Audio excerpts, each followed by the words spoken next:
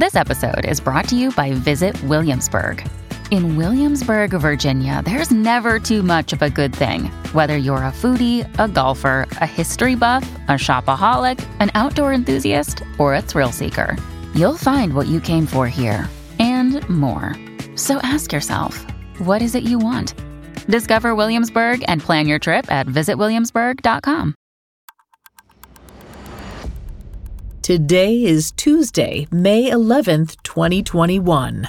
On this day in 1960, Adolf Eichmann, a Nazi official who helped organize the Holocaust, was arrested by covert Israeli agents in Argentina.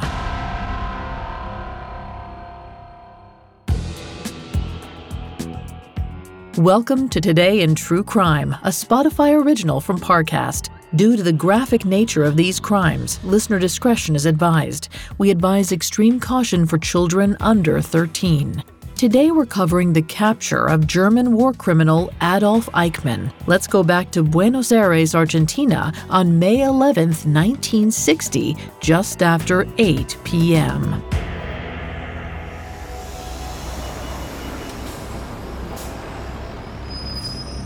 An old factory worker exited a bus onto a dark street. He heard someone shout, "Señor," as he started ambling home, but didn't bother to turn around at first. But the second he stopped to look back, a mob of men darted from the shadows. They tackled him to the ground and shoved him into an unmarked car. The kidnappers were a snatch team, members of the National Intelligence Agency of Israel, Mossad. Most of the unit had witnessed their own families annihilated during the Holocaust.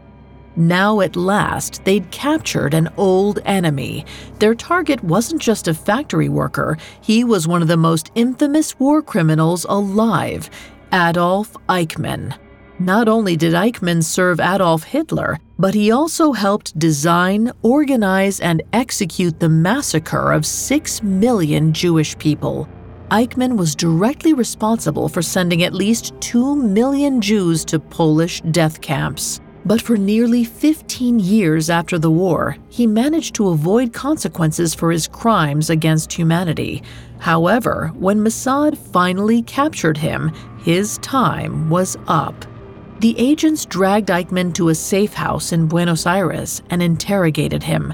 The first order of business was to determine how he'd escaped U.S. custody in 1946. In 1946, just after the end of World War II, 40-year-old Eichmann was taken into custody, but he managed to escape the camp to avoid the Nuremberg trials. Sympathizers and pro-Nazi priests helped him hide and travel Western Europe under different aliases. Though the British tried to hunt Eichmann after his escape, they ultimately called the search off, mistakenly assuming he'd died by suicide. Instead, Eichmann had made off to Argentina and assumed a new identity as a metalworker named Ricardo Clement. His family soon joined him and settled into life in Argentina. But in time, it seems that Eichmann grew careless, confident he'd avoided capture for good. He networked with other Nazi runaways in Argentina. He even offered a detailed interview to a pro-Nazi reporter. His statements made it clear he still harbored a boundless hatred in his heart. Finally, in 1957, a German prosecutor sent intelligence to Israel's Mossad. Eichmann was alive and well in Argentina. Isser Harel was the head of Mossad at the time.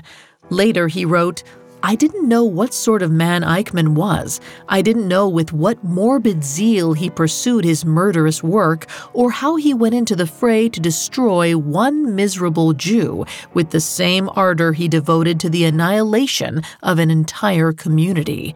I didn't know that he was capable of ordering the slaughter of babies and depicting himself as a disciplined soldier, of directing outrages on women, and priding himself on his loyalty to an oath, or of sending helpless old men to their deaths, and classifying himself as an idealist.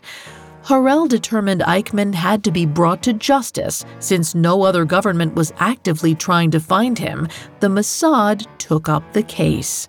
It was widely understood that Argentina would likely never willingly hand Eichmann over for trial, so he set up a mission to abduct the Nazi and bring him to Israel illegally. Immediately upon his capture by Mossad in 1960, Eichmann was drugged. Soon after, agents flew him to their home nation by disguising him as a drunken Israeli flight attendant. On May 23, 1960, Prime Minister David Ben-Gurion announced that Israel had custody of Eichmann and that he would stand trial. Argentina responded by demanding the prisoner's return, but the Israeli government argued Eichmann's standing as an international war criminal gave them the right to hold a hearing. The proceedings went forward as planned. Coming up, Eichmann stands trial in Israel. Wayne Simmons spent 27 years undercover for the CIA. When he retired from spy work, he got a big break, terrorism analyst on Fox News. Then he met Kent Clisby. So I'm a real CIA guy. This is total nonsense. I'm Alex French, and I'm here to figure out who's telling the truth. Was Wayne Simmons a spy, or was he nothing but a con man? Imposters is a Spotify original from Parcast. Follow and listen exclusively on Spotify. This episode is brought to you by Anytime Fitness. Forget dark alleys and cemeteries. For some, the gym is the scariest place of all. But it doesn't have to be. With a personalized plan and expert coaching, Anytime Fitness can help make the gym less frightening. Get more for your gym membership than machines. Get personalized support anytime, anywhere. Visit AnytimeFitness.com to try it for free today. Terms, conditions, and restrictions apply. See website for details. Now back to the story. On May 11, 1960, Nazi war criminal Adolf Eichmann was captured by Israeli secret agents. Eichmann had joined the Nazis' elite SS organization in 1932.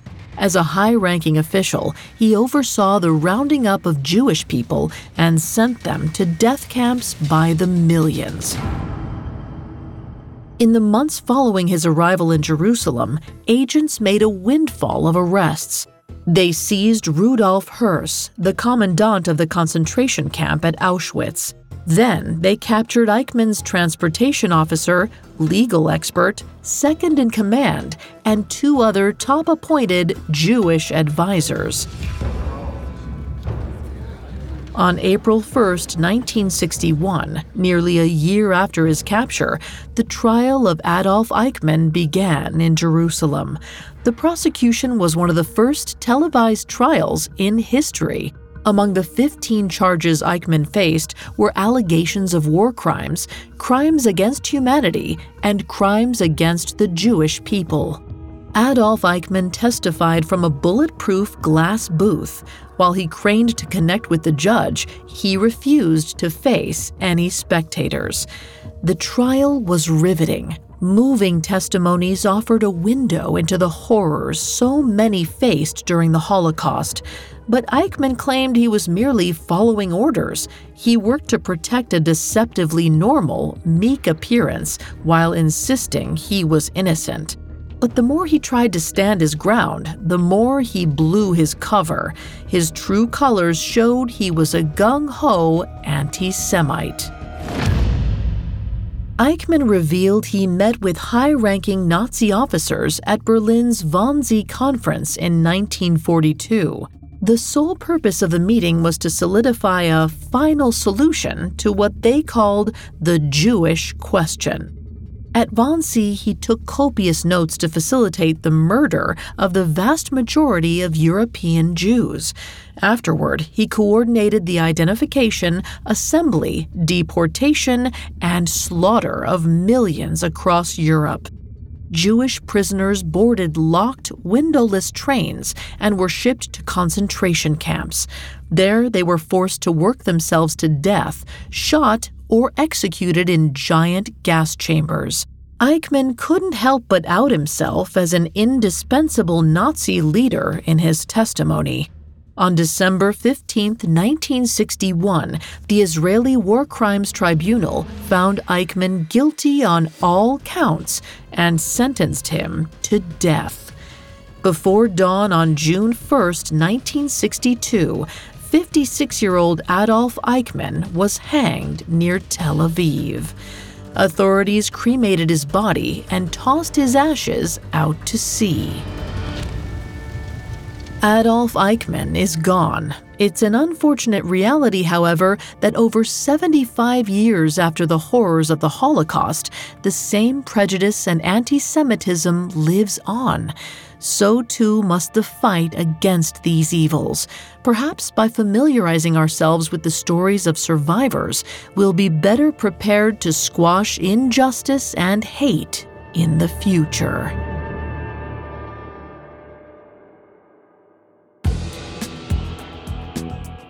Thanks for listening to Today in True Crime. I'm Vanessa Richardson. Today in True Crime is a Spotify original from Parcast. You can find more episodes of Today in True Crime and all other Spotify originals from Parcast for free on Spotify. We'll be back with a brand new episode tomorrow in True Crime. Today in True Crime is a Spotify original from Parcast. It is executive produced by Max Cutler, sound designed by Juan Borda, with production assistance by Ron Shapiro, Trent Williamson, Carly Madden, and Bruce Katovich. This episode of Today in True Crime was written by John Levinson, with writing assistance by Terrell Wells, and fact-checking by Amber Hurley. I'm Vanessa Richardson.